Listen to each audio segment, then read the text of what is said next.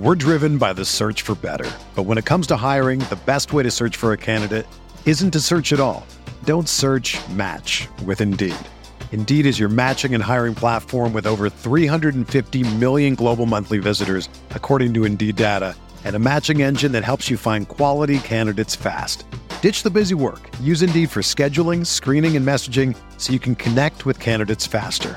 Leveraging over 140 million qualifications and preferences every day, Indeed's matching engine is constantly learning from your preferences, so the more you use Indeed, the better it gets. Join more than 3.5 million businesses worldwide that use Indeed to hire great talent fast. And listeners of this show will get a $75 sponsored job credit to get your jobs more visibility at Indeed.com/Blue Wire. Just go to Indeed.com/Blue Wire right now and support our show by saying that you heard about Indeed on this podcast. That's Indeed.com/Blue Wire. Terms and conditions apply. Need to hire? You need Indeed.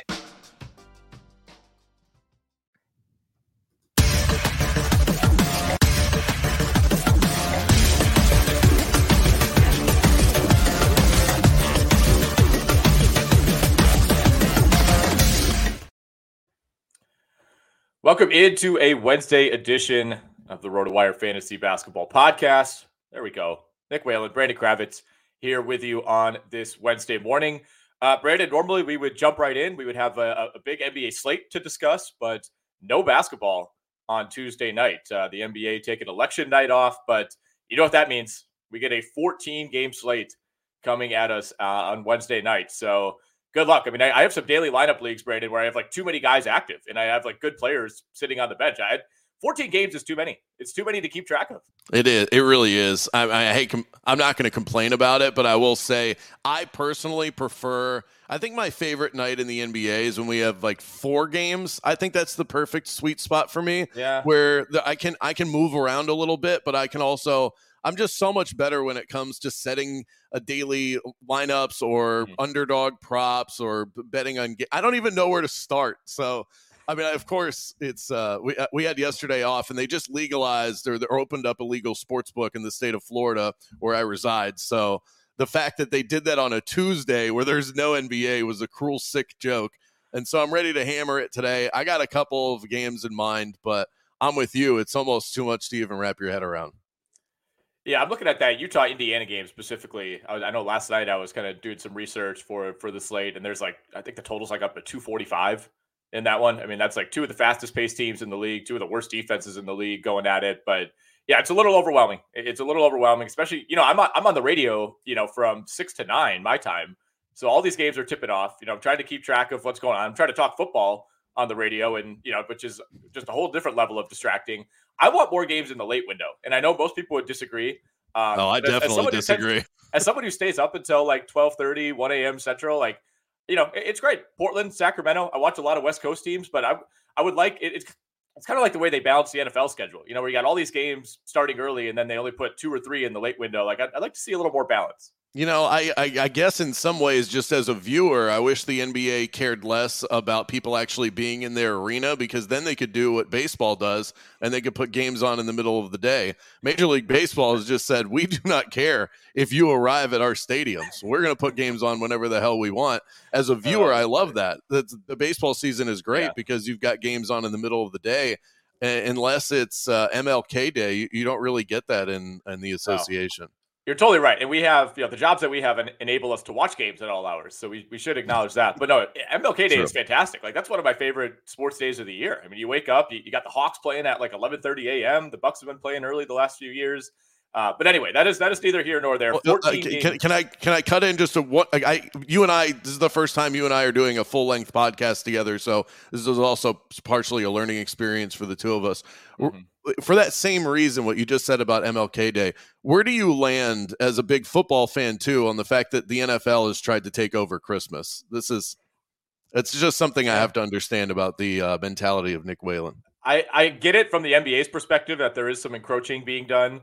But I just love football so much that I don't care, and I'll watch both. This is a 2 TV household in the living room. So that's good to know. We got those 2 TVs for a reason. There's only one NBA game on at once, so we can find ways to balance it out. I mean, the bigger issue for me is tried to like sneak away from my family or my now wife's, I guess, family. Oh yeah, congratulations. Thank you.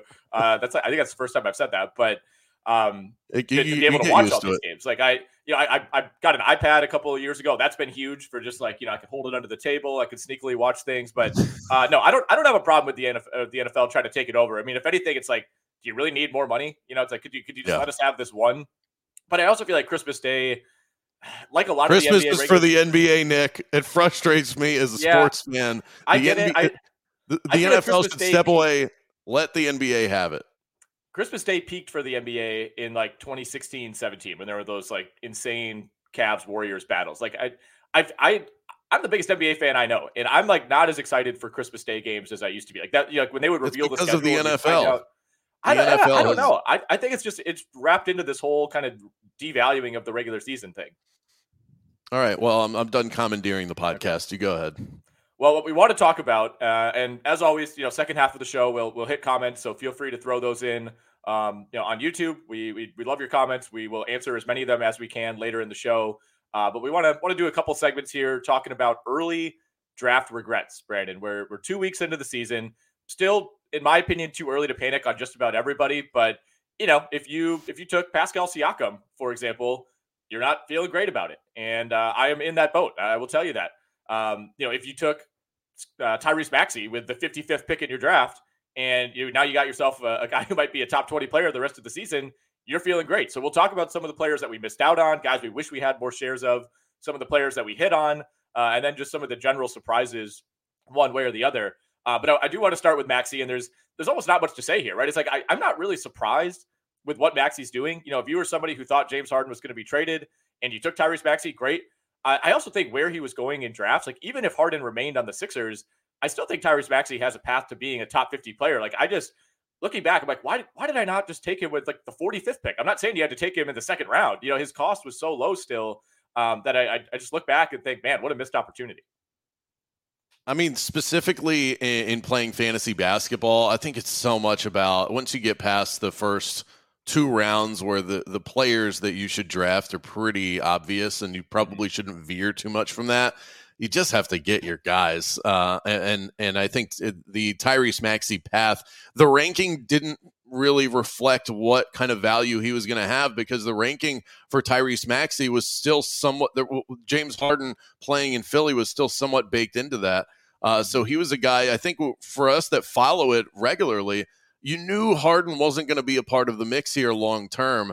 And so if you did end up getting Maxey on your squad, good for you. It's paying dividends. Not only is he scoring, he's giving you the assists. He shoots at a pretty good clip as well. So he's definitely somebody that I tried to target as much as I could, just having the confidence that James Harden was going to move on at some point.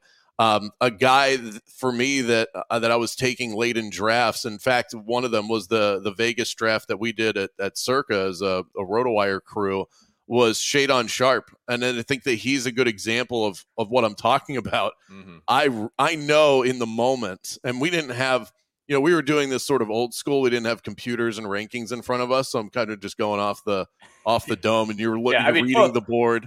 Full disclosure, this was being done at the stadium swim pool at Circa, and we basically had to go and herd everybody when it was their turn to pick. So right. This was the least scientific draft that I've ever been a part of.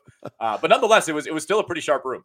Well, and I blurted out Shadon Sharp probably 3 to 4 rounds before he should go, and I am not regretting it, Nick. He has been outstanding and continues to get opportunities with Scoot Henderson now missing some time. So he's definitely one of those guys. I feel like I sort of maybe even backed into that one.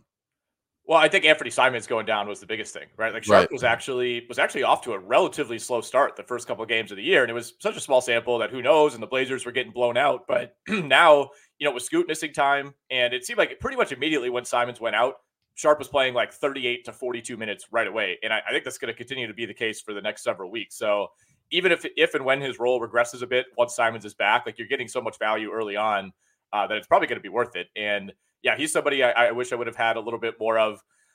Chet Holmgren and Victor Wembanyama, I have some regrets about. I still, the reason that I stayed away from both of those guys is I just worry about games played. I worry about the long term. But honestly, both of them look better than I expected. Both of them, Wembanyama especially has basically met value. Right now he's like the 23rd ranked player per game in 8 category leagues. That's right about where his ADP was. It got pushed a little bit higher late in draft season, but you're certainly not disappointed if you drafted Wembanyama. And you also look at like half of his games, he's been in foul trouble or played under 30 minutes. I think if you kind of prorate out, like, all right, what if he's actually playing 32, 30, 33 minutes per game? I think that one's going to be just fine. I mean, Chet Holmgren ranks ahead of Wembanyama in fantasy. He's the 13th player on the season. And, you could get Chet Holmgren quite a bit later in drafts than you could Wembanyama. I think there was understandably some level of caution. I mean, his ADP, Brandon, we have a great composite ADP page on RotoWire where you can see, ESPN, CBS, Yahoo, Underdog, Fantrax, and then you get a composite of those. I mean, his number was 52.4. And I mean, if he stays healthy, I think he's going to have a really good chance to be a top 25 guy all year. I would completely agree with that. He's looked outstanding, and I think what he's giving you in the passing game, he was going to block shots. He can score from everywhere. So he's definitely a guy that when we saw flashes of it in summer league and in the preseason, and he's just following through with that. He's someone that I loved in the draft process when he was coming out with the Magic having that top pick. I was all in on Chet Holmgren. So to see him playing like this already after missing a season, which was really unfortunate, I'm just happy. I'm happy for him and for those that believed in what he could do. For Wembanyama, I think we just didn't expect him to show out the way that he has already going up against top tier competition. You kind of figured that it would take some time, and it was slow out of the gate in terms of like that first game and getting into foul trouble and those type of issues. But he's number 2 in the league in blocked shots right now. Went toe to toe with Kevin Durant, and at times looked like the better player. It's really remarkable. I see you sort of scowling over there, but. He had a hell of a night. 38 points against KD, and he made him look like a child. Yeah, man. And I feel like we still haven't even seen like close to what we're going to see highlights-wise from Wembanyama. He had that baseline reverse dunk that everybody, kind of blew up on social media. And I was like, yeah, by Wembanyama standards, like, I don't know. That's like a 7 out of 10. Like, I think we're going to see some absolutely wild stuff as the season goes along. Again, we thank everybody for the comments. We will go back and hit those later in the show. If you guys have any draft regrets, any players that you've hit on, guys you jumped ADP for that have worked out so far, let us know. We'll touch on those, but we'll go back and hit the rest of those questions later in the show.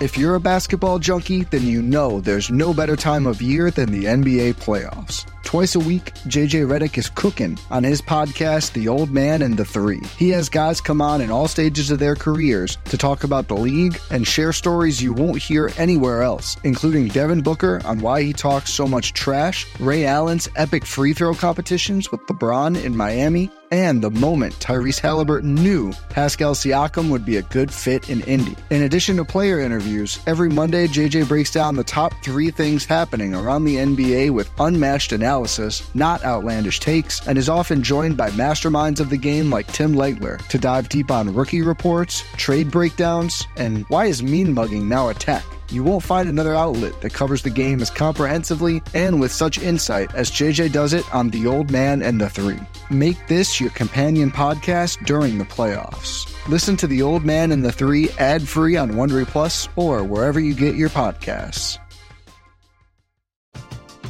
We're driven by the search for better. But when it comes to hiring, the best way to search for a candidate isn't to search at all.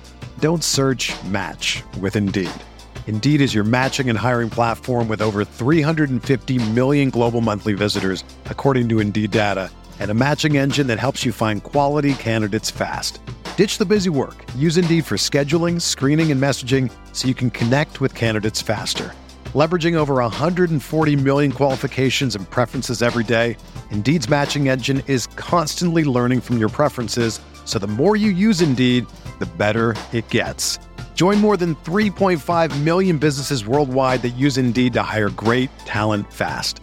And listeners of this show will get a $75 sponsored job credit to get your jobs more visibility at Indeed.com/Blue Wire. Just go to Indeed.com/Blue Wire right now and support our show by saying that you heard about Indeed on this podcast. That's Indeed.com/Blue Wire. Terms and conditions apply. Need to hire? You need Indeed. Without the ones like you, who work tirelessly to keep things running, everything would suddenly stop. Hospitals, factories, schools, and power plants, they all depend on you. No matter the weather, emergency, or time of day, you're the ones who get it done. At Grainger, we're here for you with professional-grade industrial supplies. Count on real-time product availability and fast delivery. Call, click Grainger.com, or just stop by. Grainger, for the ones who get it done. Brandon, who are some other players that you regret missing out on so far? Yeah, I think I didn't get enough of Walker Kessler. He was somebody that I really liked last year. Go back to that the block shots category, somebody that you just knew was going to bring it. I probably should have moved him up in terms of my rankings.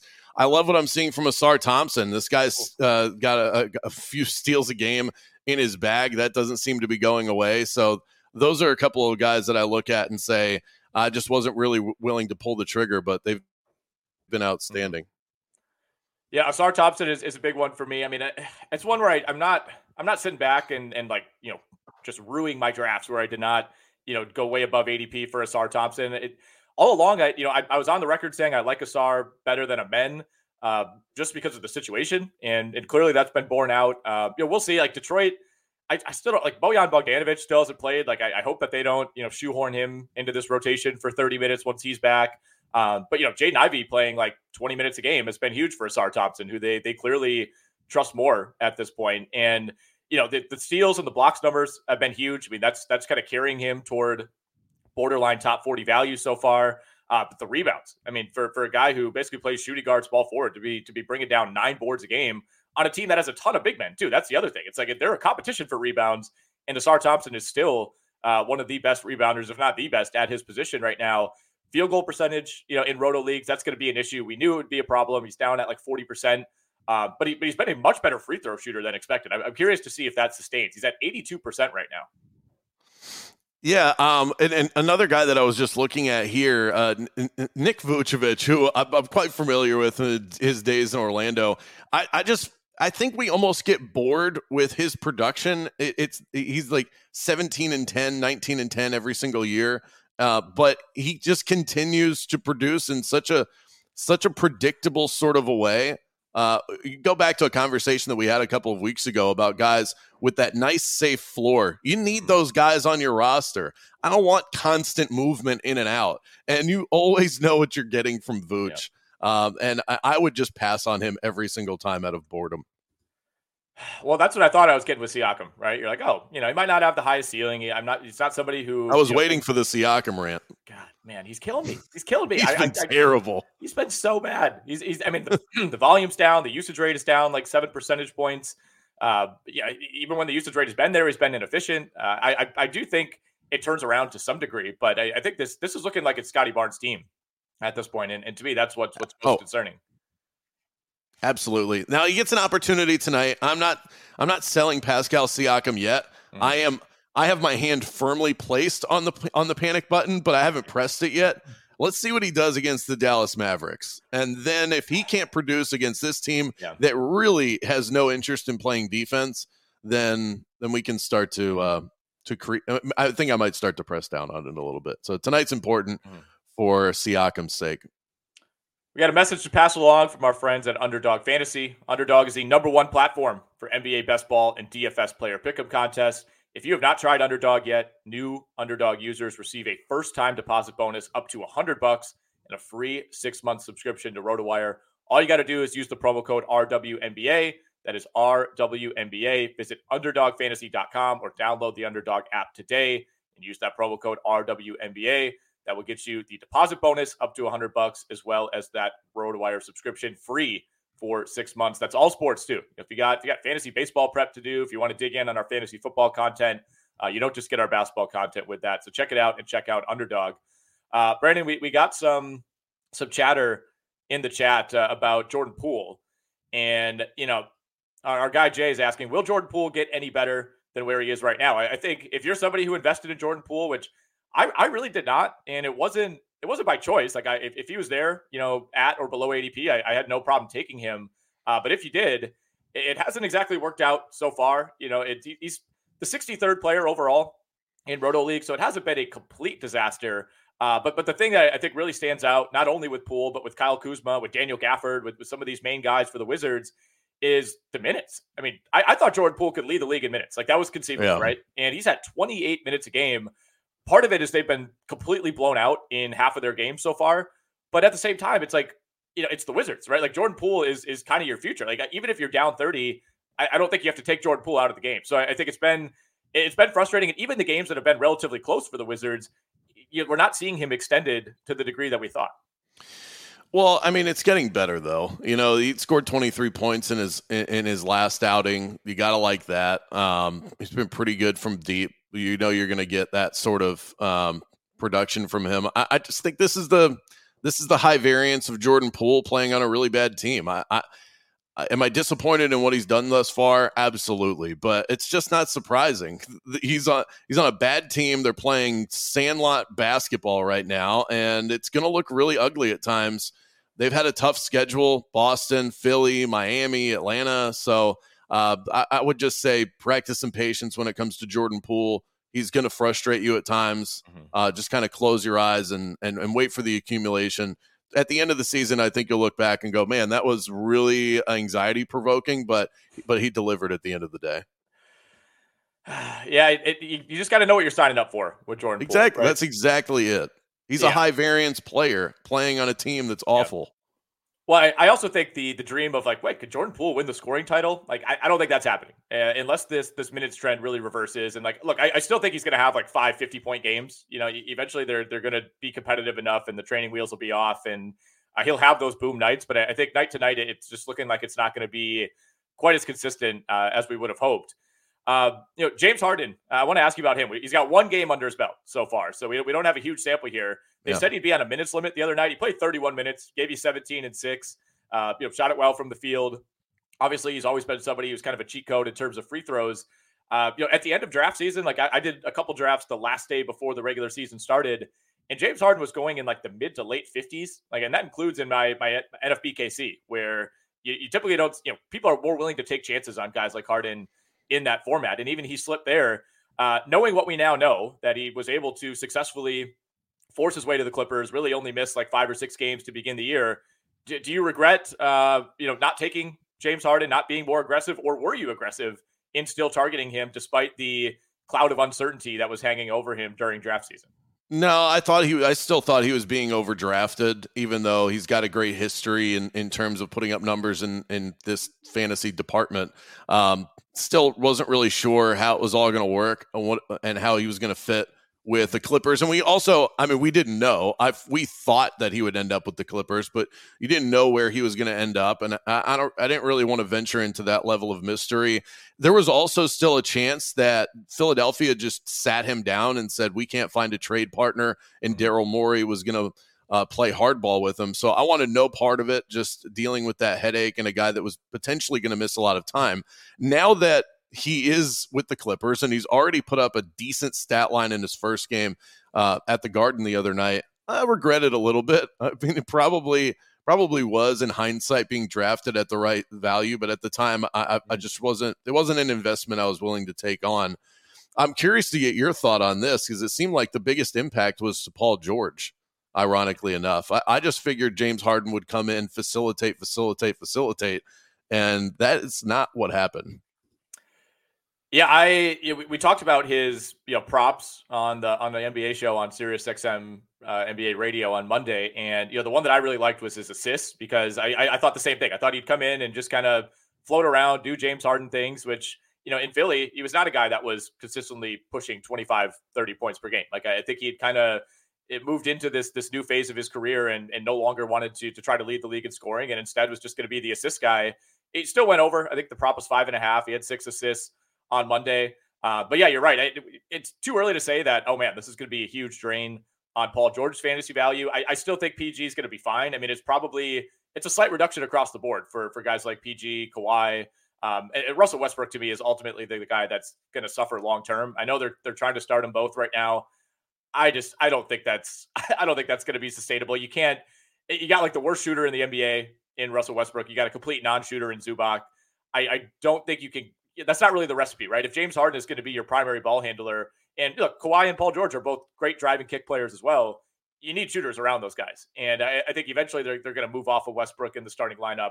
But I still think he could be productive off the bench. But Russ is somebody that I'm just kind of done with in fantasy.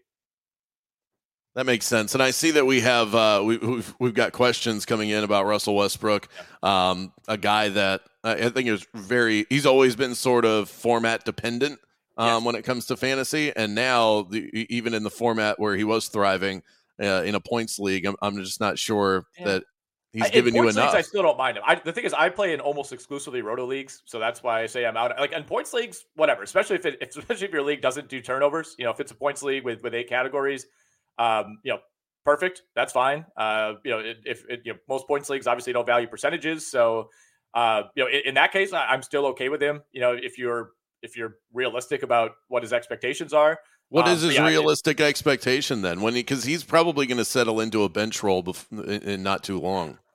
Yeah, but it's still Russell Westbrook, and I think he's still going to play like himself when he's out there. And the Clippers, they shed so much depth in that trade that, like, if you're asking Russell Westbrook to still play 27 to 30 minutes a game and lead your bench unit, like, I actually think he might be in some ways more productive in that role. Where right now he's like very clearly the number 4 option in the starting lineup.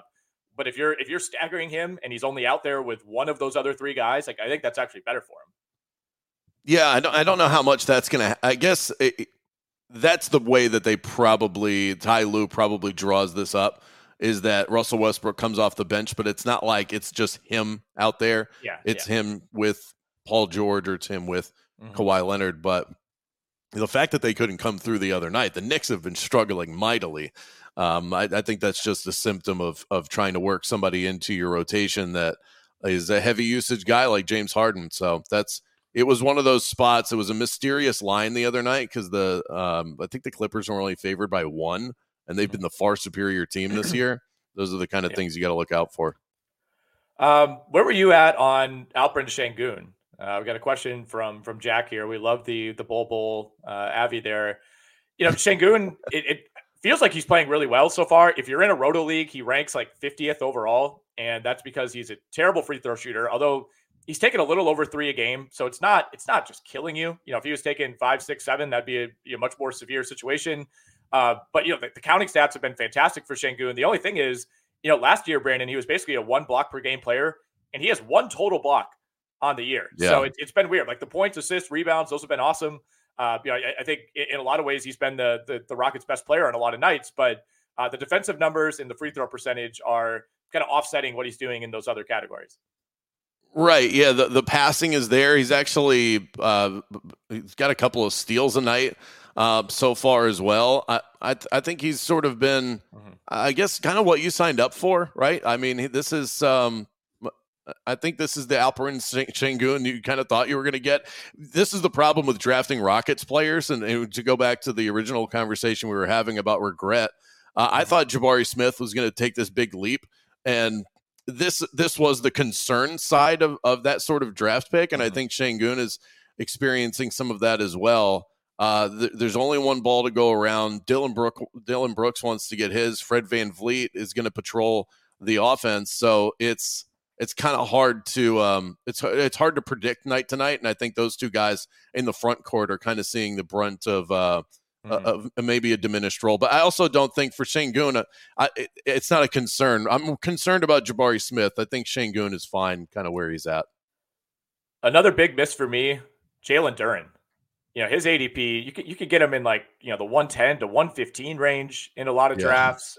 So far he has been a top 35 guy. And he's playing under 30 minutes a game. Like my big concern was, man, they have all these big men. They're going to try to get a look at Wiseman. They're still clinging to some hope with Marvin Bagley, Isaiah Stewart. I just thought it would be a little bit convoluted. You worry about the free throw percentage. It actually hasn't been that bad for him this year. He's at like 73%. Obviously ultra elite in terms of field goal percentage. Pretty much everything is a dunk or a layup. He's not blocking shots at like an extremely high rate for how big and how athletic he is. 1.3 per game so far, but the passing has come around too. We saw flashes of this last season, but he's averaging almost 3 assists per game. Obviously going to be a monster on the boards, almost 15 points per game so far as well. And I think it's going to be sustainable, right? I mean, James Wiseman is not going to be in this rotation. The only game I think he's played this season is when Duren was out. And, I think they pretty clearly recognize that Duren is the center of the future. So is he going to finish top 35 on the year? Probably not. But even if he regresses to like that 50, 60 overall range, I mean, you're still getting massive value there. Yeah, I really like watching him play. He knows exactly what kind of player he is. He's super mature for his age. And if you look at just where he's kind of thriving near the basket, 28th in made twos on the year so far. I mean, so that he's hovering around players like Jalen Brunson, Jaren Jackson Jr., Mikal Bridges, Tyler Hero. So you're talking about some fantasy superstars. Definitely a guy that it wasn't even like I was low on Duren. I think I just there's certain guys at that point in the draft that you can't love everybody, and you just end up, there's the high guys, the low guys, and then just the overlooked group. And I think Duren fell into that for me. I agree that has to be, if you don't have him on your team, you've got to be regretting that one. We're talking about a lot of the things that we did wrong. Do you have any players 2 weeks in your back pocket where you're like, man, I just completely nailed that. I was aggressive in targeting him, and it's looking like it's going to work out. Well, I was a total Victor Wembanyama mark, so that one's working out great. Donovan Mitchell is somebody that I targeted at the top of drafts. I'm a Magic homer, so this is partially for paying dividends for that reason. But Cole Anthony has been outstanding coming off of the Magic bench, and he's actually playing better defense than we've ever given him credit for, and quite frankly, that he's ever deserved. He had 2 blocked shots just the other night at Amway against the Dallas Mavericks, one that he pinned against the backboard, which was awesome. And I've definitely feel good about that selection. So those like Shadon Sharpe, Victor Wembanyama, Donovan Mitchell, Cole Anthony, drafting Cole, not just having him on my team, but specifically taking him ahead of some of the other guys that I saw drafted in front of him, like Anthony Black, who is getting his opportunities right now. But those are kind of the guys at the top of my list. What about you?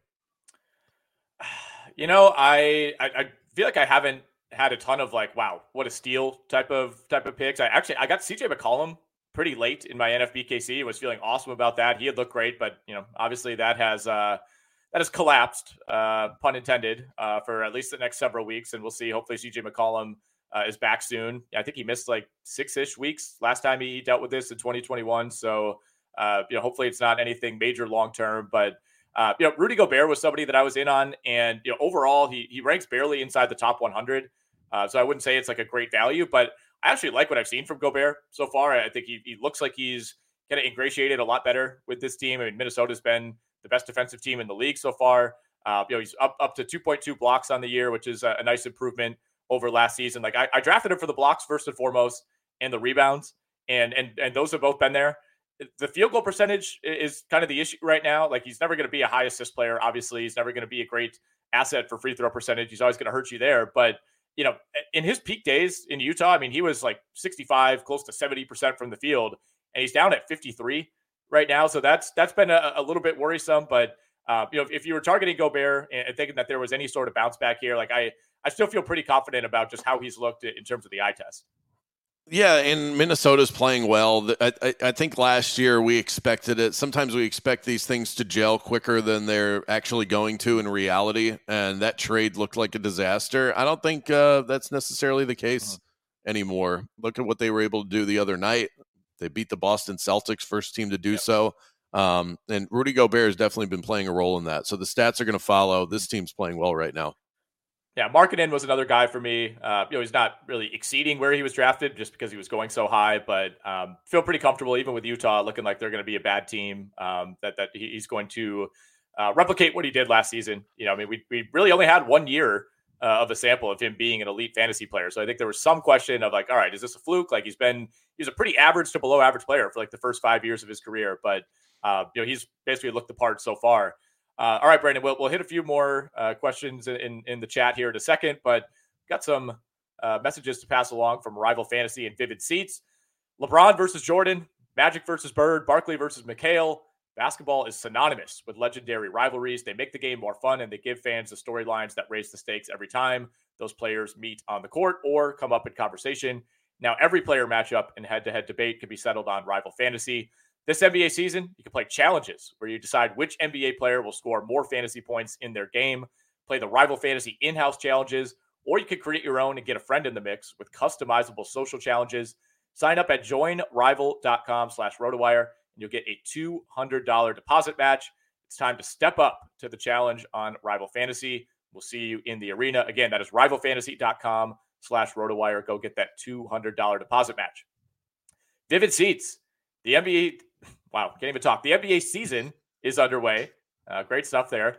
On behalf of our friends at Vivid Seats, let's get one thing clear. Nothing, Brandon, beats seeing your favorite team crush it on the court to the sound of thousands of screaming fans. Every dunk, dribble, and every heart-pounding play of your favorite team live and in person. And because Vivid Seats is the only ticketing company where you can earn rewards on every purchase, you can score amazing deals and unrivaled annual rewards all season long. Plus, with a 100% buyer guarantee, you can be sure your ticket will be as legit as your love for the game. Visit vividseats.com or download their app today and use the promo code ROTOWIRE for $20 off your first $200 purchase. That promo code is ROTOWIRE, ROTOWIRE. You better be able to spell that for $20 off your first $200 ticket purchase. Download the app or visit vividseats.com. Vivid Seats, experience it live. All right, we got that business out of the way here, Brandon. It's smooth sailing the rest of the way. Brian in the chat says Desmond Bane was one of his big hits. He got him with pick number 36. It's right about ADP for Desmond Bane. I think there was a little bit of hesitancy just because it still feels to me it's like you don't think of Desmond Bane as like a superstar level player. But when you take into account Ja Morant missing 25 games, the fact that Desmond Bane is pretty clearly their best creator, their best shooter. Even though Memphis has been a disaster so far in terms of wins and losses, that is paying off. I mean, Desmond Bane is a top 15 guy in Roto leagues. Yeah, he's got three 30-point games in his last 4 outings. So they're losing, but he's putting up numbers. You kind of figured that would be the case because offensively, it is a one-man show in Memphis, and that's where it kind of works. It's serving two masters here, in that they can't generate enough offense to win games, but Desmond Bane's good enough to support you in fantasy. So that's where he's coming through for you. Will it last when Ja Morant comes back? I think the efficiency probably gets better, but the overall volume certainly going to take a downtick. I think in some ways it's a math equation, right? Where if Desmond Bane gives you 25 to 30 games as a top 15 player, and then he gives you the rest of the season as like the 35th best player, like that's still fine, right? I mean, you have such a long runway. 25 games is a third of the season, So I think even when Morant comes back, like, yeah, he's going to regress a little bit, but unless he completely drops off a cliff, which I don't think is going to happen, you're getting what you paid for that first third of the season, and then you expect a little bit of a drop off after that. Jack asks, any regrets if you drafted Austin Reeves? Where do you think he will end up by the end of the year? I'm not really regretting it at this point. I think Reeves has actually played really well the last couple of games. Got off to a really slow start. Felt like everybody who played for Team USA got off to a bad start. Absolutely. And Reeves was going in like the mid 80s. So unless you really jumped ADP, I don't think you're regretting that all that much. I mean, he's the 98th ranked player right now in Roto leagues. The field goal percentage is going to rise. He had a couple bad shooting games early on that are kind of sinking that right now. The free throw percentage should get better as well. Everything else to me has been fine. His 1.5 steals per game is great. It's 5 rebounds, 4 assists per game. We'd like to see a little more scoring out of Austin Reeves. 14 points per game seems a little bit low. I just think the Lakers need to tighten up this rotation a bit. We need to see way less D'Angelo Russell. We probably need to see less of Cam Reddish, who clanked the wide open game winner the other night against the Miami Heat. But with Reeves, no, I'm not really concerned at all. I think there's a pretty good chance that Austin Reeves ends up exceeding his ADP. I think he could pretty easily be a top 70 guy. 31% from 3-point range so far, and the concern there, and he didn't play that much relative to what he did last year, where he really became a a star in his role type of player for the LA Lakers, but he was a 31% three-point shooter in his first year in the NBA, jumped up to 40% last year, and now it's a very limited sample size. He's back down to 31%. The concern is that last year was the outlier and that's not really who he is. It's not fair to make that determination yet, but that would be the concern. I think you want to see this team get healthy, and that's going to help him in terms of his facilitation. He's a great passer. I don't think the numbers are jumping off the page, but yeah, if you're talking about top 70, he should be able to finish in that range. But I think people that were drafting him just because of the star that he became last year might have been expecting a little bit more out of him. On that note, Brooks asks, would you trade Malcolm Brogdon for Austin Reeves? I think I would. I don't know that Malcolm Brogdon is going to be remaining on this Blazers team. It's been a good start so far. He's kind of the elder statesman on what's otherwise just a pretty bad roster. But despite that, it again kind of depends on format. Like in Roto leagues, he's closer to the 90th ranked player right now. Like he's like less than a round ahead of Austin Reeves, and it feels like Reeves has played really badly, and it feels like Brogdon's played really well. So even if you think Brogdon sticks around in Portland, like I would try to capitalize on his hot start. The thing that's holding him back right now is the field goal percentage.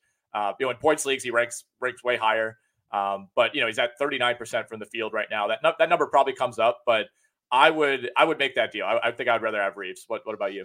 Yeah, I think you're right in terms of it depends a lot what type of league you're in. Because if you're talking about just even in he's scoring a lot more than I thought he would with the Blazers, and maybe the Scoot Henderson and Anthony Simons injury is a huge factor in that. But he's scored as many points as Kawhi Leonard and Zion Williamson so far this year. That probably, when you say that out loud, is that something that really seems like it's going to hold up? Well, no. But I'm also there is a little bit of concern for me when it comes to Austin Reeves. So I feel like you're sort of just, I don't know that you're actually getting better with that deal. That's my problem. Could you do it? Sure. Like if you're just in the mood to make a trade, fine. But does it really make you that much better? I'm not sure it does. It's not going to completely swing your season, but you mentioned it with Simons too. I mean, that's part of the reason that Brogdon's played so well is, you got your number one scorer out of the lineup basically right away. So I think once he's back, we see Brogdon take a step back as well. Maybe you're not. Do we have a timeline on Simons though? I mean, this is part of the concern with teams like this that have no interest in winning is that these timelines tend to get stretched out pretty good. They said 4 to 6 weeks. That was the initial timeline. Then that was like a little over a week ago. So I think the hope is that he's back, a week before Christmas or so. And if that's the case, that's fine. I mean, it's too early. If this happened in February, then I'd be like, I don't know, man. They might hold him out. I don't think he's coming back. But I don't think we're looking at like a lost season for Anthony Simons. I think the Blazers could be as bad as they want with Anthony Simons. Is the way that I would frame that. And you might be able to hold. You might be able to hold on Brogdon for a moment and get something better. He's producing really well. You still need wins right now, Nick. Yeah, I suppose. Let's talk Zion real quickly because you brought him up, and then we will go back and hit a bunch of the questions from the chat. Zion ranks 158 right now in 8 category leagues per game. That is not good. I think the concern with Zion is not his production. It's how many games is he going to play? This is pretty shocking, right? I mean, the points per game have been there. He's at about 22, but he was hovering closer to 30 points per game, before he got hurt 2 seasons ago. 7 rebounds, that's fine. Almost 5 assists. That's fantastic. Seeing the passing come along. Zion does not have a single block shot through 6 games, Brandon. 0 blocks. He's under a steal per game as well. He's not taking any threes. He's not made a three-pointer. And the field goal percentage is good at 50.5, but for a guy who doesn't take threes and for a guy who finishes and is as physical as he is, that still feels a little bit low. And then free throw percentage down at 60.5 for a guy who's taking over 6 free throws a game. That is really damaging. So I think Zion Williamson through 6 games, again, small sample, it has to go down as somewhat of an early regret. Yeah. And I mean, he's not even getting to the line that much. He right now it is frustrating because this is the intersection of fantasy and reality. I think Zion's playing really well for New Orleans, but it's not translating. It's not translating in the box score. I think part of the reason why it's working right now is that he is sort of just playing a complementary role, and we expect Zion Williamson to be the star of this basketball team. I think it's working for New Orleans right now, but it's certainly not working for fantasy managers. All right, let's hit some of the questions in the chat. Keep those coming, guys. We'll do about 20 more minutes here and then get out. Freaky asks, Gafford or PJ Tucker, who would you keep? To me, this is very clearly Gafford.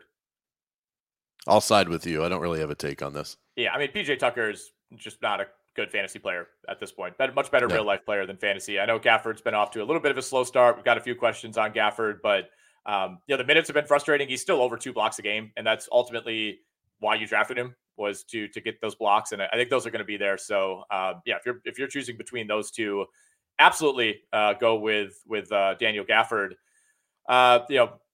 Fork 3 here says that Kevin Herter has really let him down this year. Speaking of guys you maybe regret drafting, I mean, not an exorbitant draft cost, of course, for Herter. He was going, in like the 130 range, but obviously it's not been a great start for him. Feels like he's been marginalized a little bit, only playing 24 minutes per game. We're seeing more Malik Monk. They brought in Chris Duarte as well to be a part of that rotation. I think at this point Kevin Herter is probably a drop in most leagues. I got off to a great start last year. Has been a high volume 3-point shooter. That's what you're targeting in roto leagues, but he's shooting the ball terribly. He's not playing that many minutes, and he's barely giving you a 3-pointer per game. So, if you're looking for advice on Herter, I would say you could pretty safely cut bait right now. It's pretty baffling because he's one of those guys that you think every team in the NBA wants to get their hands on and needs to have somebody like that. And he is just, I don't know if it's because he's fallen off or he's not being used properly, but definitely could be a trade candidate at the deadline. I would keep our eyes on that. Brian asked, should I drop Middleton for Bruce Brown? I think I'd rather have Middleton. I know it's frustrating. I know it's like year 3 of this knee issue and kind of in and out and lower minutes, but I think we get to the point where Middleton is back to his normal workload, at least in the next few weeks. And I like Bruce Brown, but he's not even in the top 150 so far. Like, he's playing a lot of minutes. That's great. But he's really giving you nothing on defense. And that's a lot of the appeal with Bruce Brown, is the steals and some lower end blocks. He, like Zion, does not have a single block this year. He's under a steal per game. The assists haven't really been there. Field goal percentage has been fine, but not elite. So I would side with Middleton in this one. Yeah, Middleton still has the upside of somebody that can help you win games down the road. Bruce Brown is just kind of a roster filler more than anything else. Mm-hmm. Got a question about Jordan Hawkins, Brandon, in New Orleans. Is the Jordan Hawkins hype train a trap? It's a very good question. We saw on Monday, 31 points, 7 threes from Jordan Hawkins in 38 minutes. Even before CJ McCollum went down, Jordan Hawkins was playing pretty serious minutes for this New Orleans team. Somebody who I think is a bit more NBA ready maybe than we expected right away. And with McCollum out, I think it's going to continue. Obviously Trey Murphy is going to be back hopefully in the next week or two. Herb Jones is banged up right now with a leg injury. He might end up missing a couple of games, nothing serious, but I wouldn't say it's a total trap. Obviously he's not going to give you 30 plus points every single night, but he's taking a ton of threes. So if you're in a roto league and you're just looking to, grab somebody who still might be available, who can give you 2 to 3 3-pointers per game for the next few weeks, I would do it. He's taking 8 threes a game and shooting 36%, which if you watch him at all at UConn, this shouldn't be that surprising. Yeah, I think this one's tough for me because everything that we saw leading up to the regular season was this big red flashing light that said, we've got a problem here. Jordan Hawkins did not look good in Summer League. He did not look good in preseason. And those were the only indicators that we had of him playing NBA level competition. Obviously, if you watched the NCAA tournament, you loved what you saw from Jordan Hawkins. The guy was a sniper. So I guess we can start to feel a little bit better about his NBA prospects after that game. But outside of that, monster performance, which is not an easy thing to do. Just to put up 31 points in an NBA game doesn't just sort of happen by accident. So I'll give him credit there. But if I'm going to buy in on hype, I probably need to see that for a couple of games. Not 30, but if I can see him get close to maybe average around 18 for a couple of nights when he's given an opportunity, I'll start to buy it a little bit more. Jay asks, Jordan Poole for Zach LaVine, or basically just take your pick of these two guys, Brandon. Poole ranks higher. He's been better so far. We talked about some of the pitfalls with him and some of the minutes issues. LaVine's off to a slow start. The Bulls just look like a disaster and a team that's going to blow it up sooner than later. I think LaVine certainly could be traded at the deadline, if not sooner. This is really tough. I think these guys are going to finish right in the same range. Like I think they'll be in the same like general round by the end of the year. Levine to me though has the pedigree. I don't know if I would necessarily be looking to give up Jordan Poole for him, but Levine is a buy low for me for sure.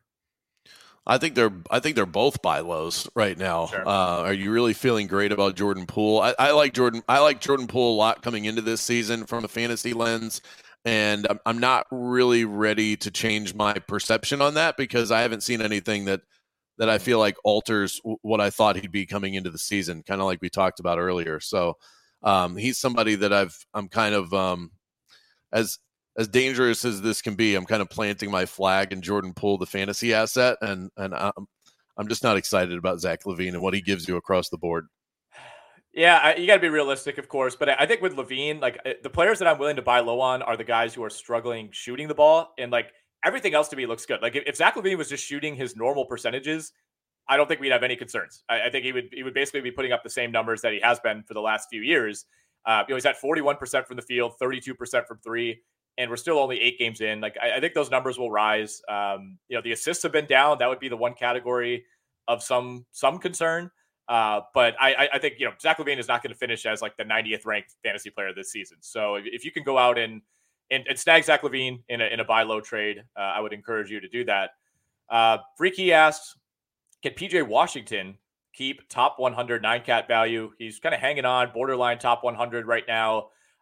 Somebody that in some ways I think is a better real life player than fantasy. Like it feels like he's off to this great start, but it's really like points and threes dependent for Washington. And he still shoots a really good percentage for a guy who takes a lot of threes, but he was only at 5 rebounds a game and he's playing almost 34 minutes.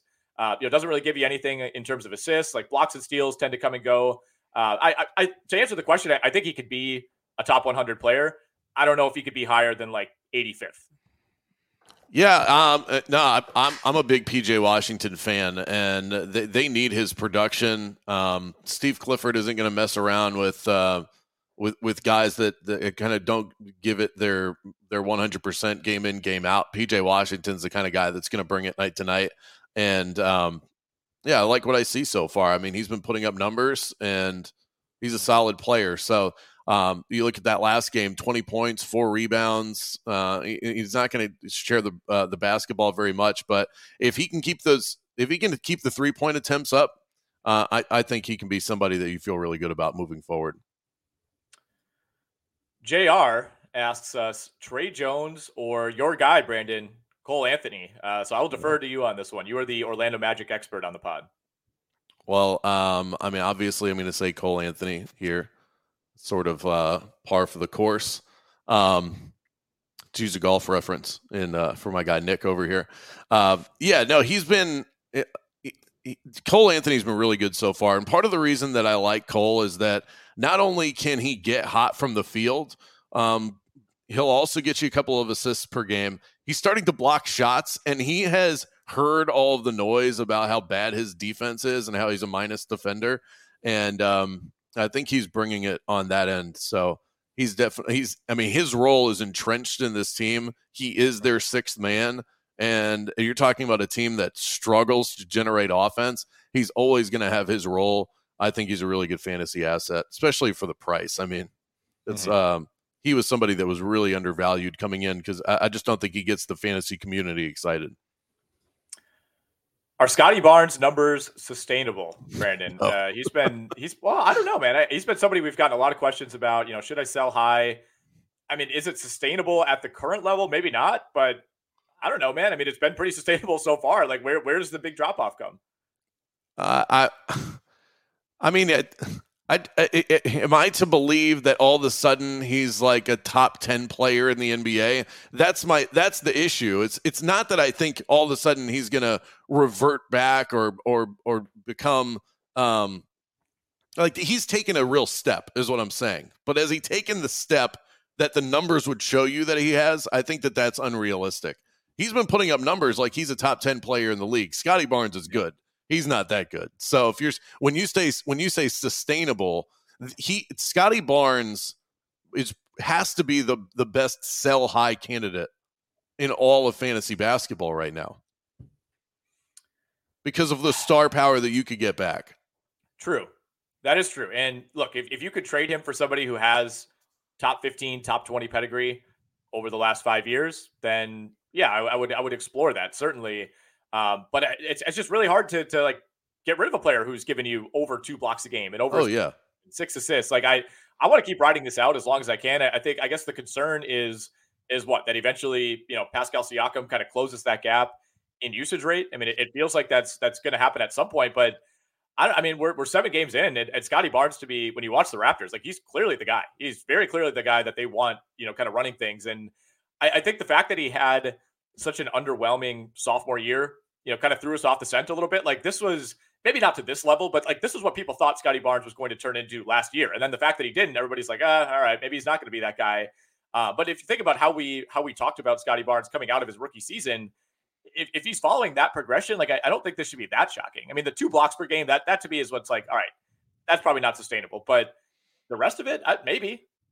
I think what you said about Siakam is the biggest reason why. Scotty Barnes doesn't even have to take a step back in terms of the way that he's playing in order for his numbers to drop. You're talking about a fringe all-star level player who's been terrible. Is that really going to sustain itself? The fact that this isn't a Nick Nurse coach team anymore, they're under new management, that definitely plays a role. There's definitely a different approach here. Like, if you want to buy the sustainability of it, you don't want to sell him, by all means. That's the beauty of nailing a pick like this, is you don't have to do anything. But if you're talking about players that are playing at a level that they probably can't quite sustain, I think Scotty Barnes would be towards the top of my list. Him and Cam Thomas, I guess, in a different way. All right, we have an update, by the way, Brandon, on the Daniel Gafford or PJ Tucker question. It turns out he meant PJ Washington instead of PJ Tucker, which makes a hell of a lot more sense. I was wondering why we were rostering PJ Tucker. Yeah. I was like, I would definitely go Gafford there. I personally would still lean Gafford. I think there's some more upside there. I want the blocks. It depends what you're targeting. If you need points and you need threes, then sure. Then maybe you want Washington. But if you're just trying to look at it objectively, I would go Gafford over PJ Washington. Definitely PJ Washington over PJ Tucker, for what it's worth. Got a couple questions from Justin on Killian Hayes. Thoughts on him rest of season? Is he worth rostering rest of season? I'm not a Killian Hayes guy. I've been pretty out on him all along. I don't really think he's proven to be a very good player, but you see the last couple of games, really his last 3, he's playing a ton of minutes, 15 points, 7 assists. The 3-point shooting is going to come and go. It's been hot lately, but historically, he's not been a very good shooter, although, we'll see if he's made some progress there. He's been sub 30% every year of his career. And through 8 games, he's hovering around 35. For whatever reason, Detroit seems to like him more than Jaden Ivey. And we should note that Jaden Ivey's missed the last 2 games. And that's part of the reason that Hayes is playing so many minutes. Yeah. Alec Burks has been out. Joe Harris has been out. If you want to hold him, sure. I still don't really have an overly positive outlook. Like, I'd be shocked if he's a top 100 player at the end of the year. Yeah, they're dealing with a lot of injuries over there, so it's kind of hard to get a gauge of exactly what the true rotation is going to be in Detroit. But you talk about that 3-point percentage, bit of a mirage. In 2 of the last 3 games, he's shot over 50% from 3-point range. That's kind of hard for to keep up for most, definitely for somebody who's shot in the 20s throughout the course of their career. So I think it's a little bit of fool's gold right now. Is Ivica Zubac a drop? For me, no. Partially because I want to see a little bit more about what's going on with this Mason Plumlee injury, MCL sprain. We haven't had a timeline yet, but big man dealing with a knee injury. I mean, this could very easily be a multi-week thing. And I know Zubac and Plumlee have kind of split minutes since Plumlee came in midway through last year. But we saw Zubac immediately play 30 minutes the other night against the Knicks. Had 3 blocks. Again, you got to be realistic. Like, he is so far clearly the number 5 option for this team. And we're using the term option pretty liberally. I mean, it's basically just, second chance points, dunks, things like that. So he's never going to be a high scorer. The rebound numbers have been down a little bit so far this year. I think those probably come back up with Mason Plumlee out, and he's giving you more blocks already than he was last year. So no, not a drop for me. I mean, again, he's a lower end player, but you in almost every format that you play in, whether it's points or roto, like, you need, most leagues are 2 center. Like, you want guys who are center eligible, and a guy like Zubac is somebody I love rostering. Like, he's never going to kill you.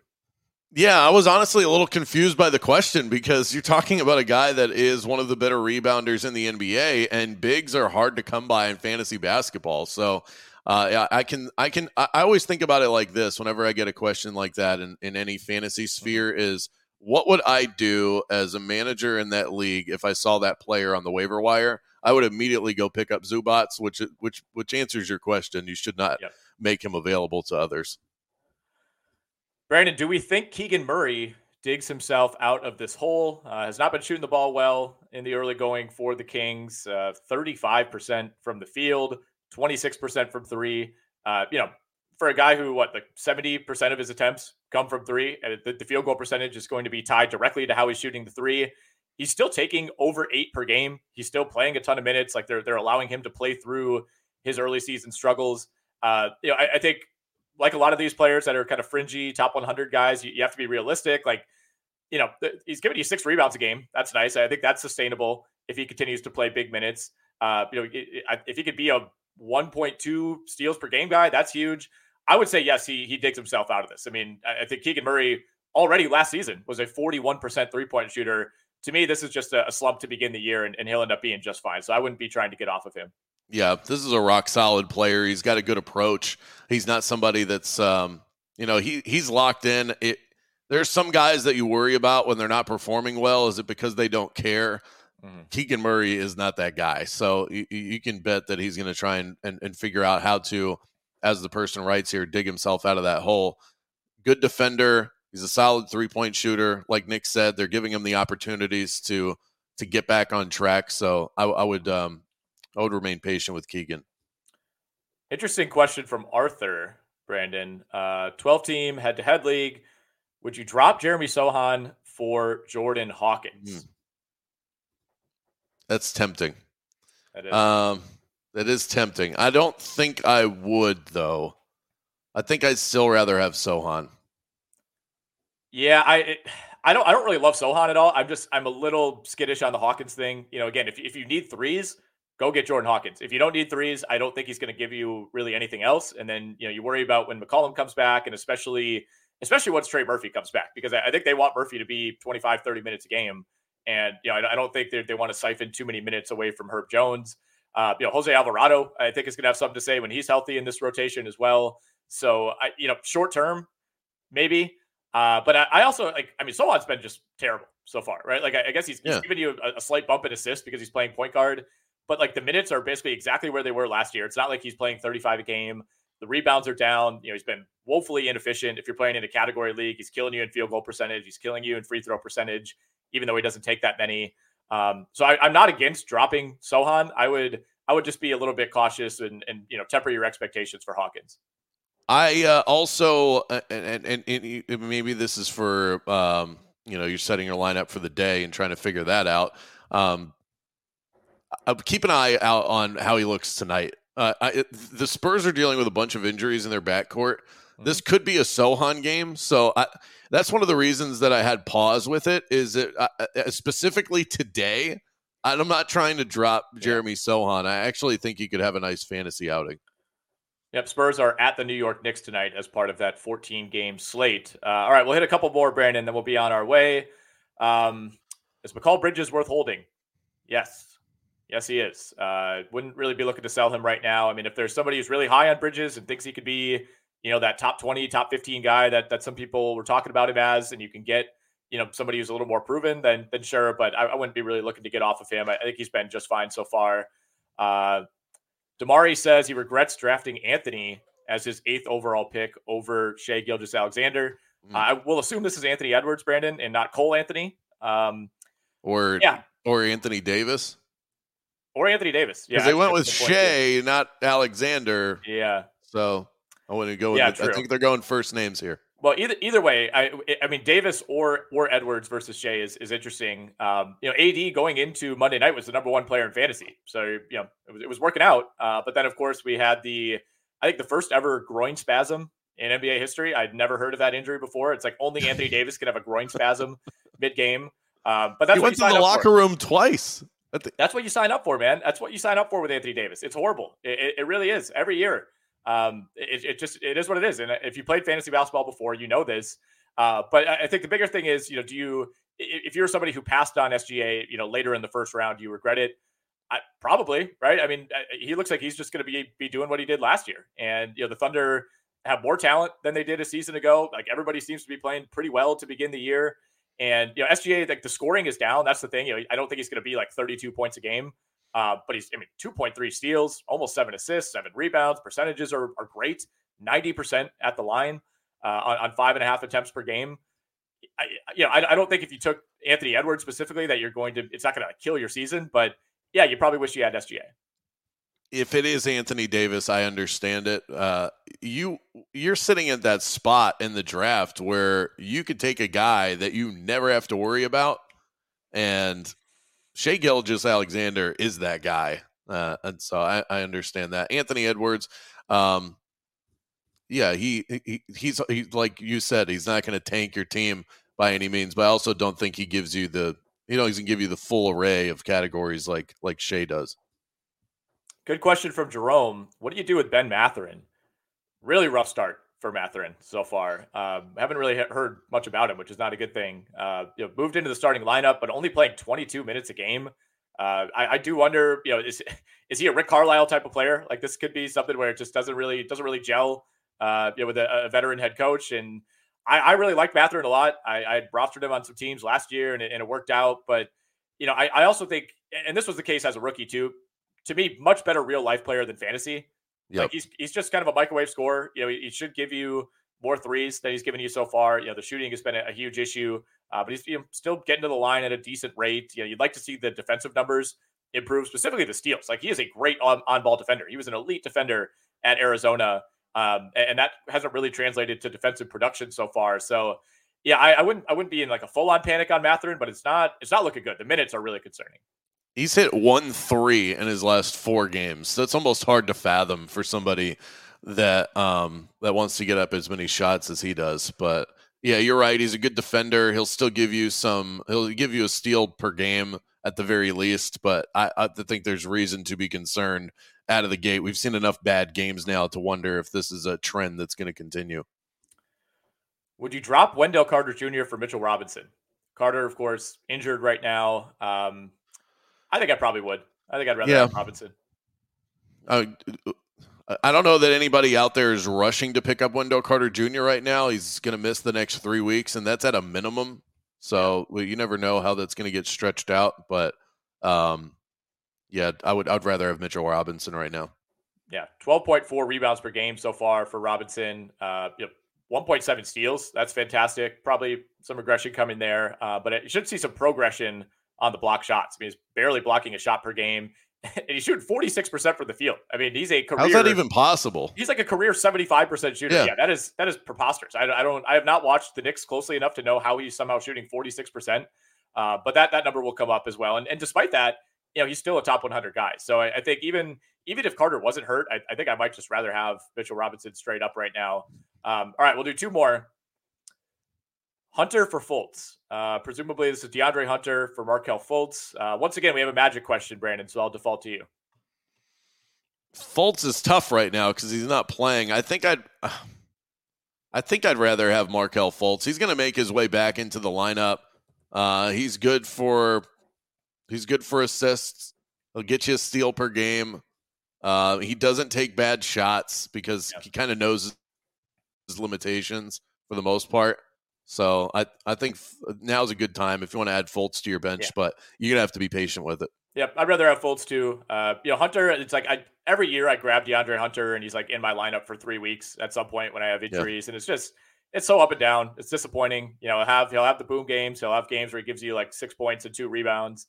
DeAndre Hunter has been the exact same guy for the last 5 years, and that's fine. Like, he is just a solid rotation player in the NBA. He's not a great fantasy player. It's just, it's kind of points, lower end threes. Every now and then some steals will be there.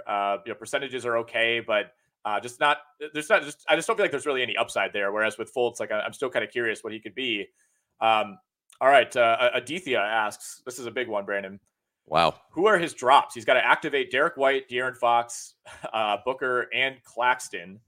And Claxton, could be several more weeks on that, but man, looking at this list, I mean, it's I would probably be looking to drop Tim Hardaway and Wagner. I guess we'll read it off for the audio only group here. He's got Finney Smith, Tim Hardaway, Jordan Hawkins, Mo Wagner, Tyus Jones, Gafford, Cam Thomas, Drew Holiday, Zach Collins. And this is somehow a 15 category league. What are the 15 categories? I mean, I guess you could always find another category in basketball, but that's interesting. I think so we're dropping. How many are we dropping here? 1, 2? I think we're trying to drop at least 3. Okay, you can drop Jordan Hawkins. I think it's fool's gold. I would drop Zach Collins, and I don't really want to drop Mo Wagner. He's the better of the two bigs that are playing for the Magic right now. Eventually, you're going to want to drop him, but I guess Gafford. I don't know. I drop Wagner. I mean, it's not like Wendell Carter's missing 4 months, right? Yeah, like I think whatever. I mean, ultimately Wagner's the backup center for the next few weeks, and I don't think there's a ton of upside there. All right, here he's given us the categories. So it's normal 9-cat plus double doubles, field goals made, free throws made, 3-pointers made, triple doubles, I guess. And what is FF? Is that flagrant fouls? Well, that's a good one. I don't know. Maybe you should drop Mo Wagner then. Yeah. Let's see. And Strictly follows up on our discussion of DeAndre Hunter by asking, is he the East Coast Harrison Barnes? That's perfect. I think he might be. I think Harrison Barnes is better. But yeah, I think that's actually a pretty good comp at this point in his career. All right, last one, Brandon. We'll end on this because I need to talk Dennis Schroeder. Does Dennis Schroeder keep this up? That's a guy that if you took a chance on late in the draft, you are profiting right now. And I can attest to that in one league, although it's not not one of the big money leagues for me. I think to some degree he can. There's no one else in that backcourt. I've always been somebody who's had some like Malachi Flynn curiosity. I loved him at San Diego State. I thought he would be a bigger piece for them by this point in his career, but he's playing like 12 minutes a game off the bench. Unless we see like a complete shakeup and they would like send Schroeder out somewhere, which is possible. I think he's going to keep it up just because there's nobody like coming back. Like there's nobody that we're waiting for to come back from injury and steal minutes. Like he's unless they dramatically change this roster, I think he's a 30+ minute per game guy. I think that's exactly it. He's been pretty consistent over the course of 7, 10 games. How many have they played? 7.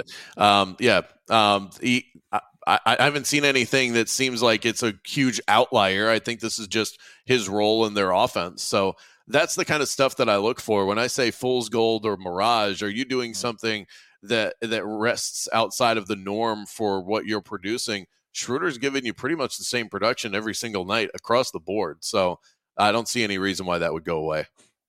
All right, we'll wrap it up here, guys. We appreciate all of the commentary in the chat. We did have confirmation, Brandon, that FF is indeed flagrant fouls. That is the first fantasy league I've ever seen that counts flagrant fouls. Is that a positive or a negative? Do you get points if somebody commits a flagrant? I don't think so.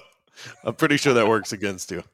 All right, well, we'll have to maybe try to implement that in Run of the Roto staff leagues next season. But again, we appreciate all the commentary. Everybody following along on Twitter, on YouTube. Please subscribe to our videos. We'll throw the timestamps in there as well if you want to go back and watch any of those. We will have Dr. A and Rick Kamla coming at you tomorrow in the morning. That'll be 10 a.m. Central. Shannon, Alex, Ken Kravitz will be doing the waiver wire episode on Friday. Brandon, good chatting hoops with you as always, man. Enjoy the rest of your week. Thank you. You do the same. And congratulations on the marriage. Everyone is talking about magnesium. It's all you hear about. But why? What do we know about magnesium? Well, magnesium is the #1 mineral that 75% of Americans are deficient in. If you are a woman over 35, magnesium will help you rediscover balance, energy, and vitality. Magnesium supports more than 300 enzymatic reactions in your body, including those involved in hormonal balance. From functional medicine doctors to mental well-being and female hormone experts, we all know that magnesium is the one mineral to improve all aspects of well-being and health. But which one? Magnesium Breakthrough from Bioptimizers, the trusted choice recommended by leading experts with 7 best-absorbed forms of magnesium to ensure your body receives the support it needs for overall well-being. Go to bioptimizers.com/balance today and use code BALANCE10 for 10% off. Support your journey to wellness at bioptimizers.com/balance. Magnesium Breakthrough from Bioptimizers, your foundation to optimal health and vitality.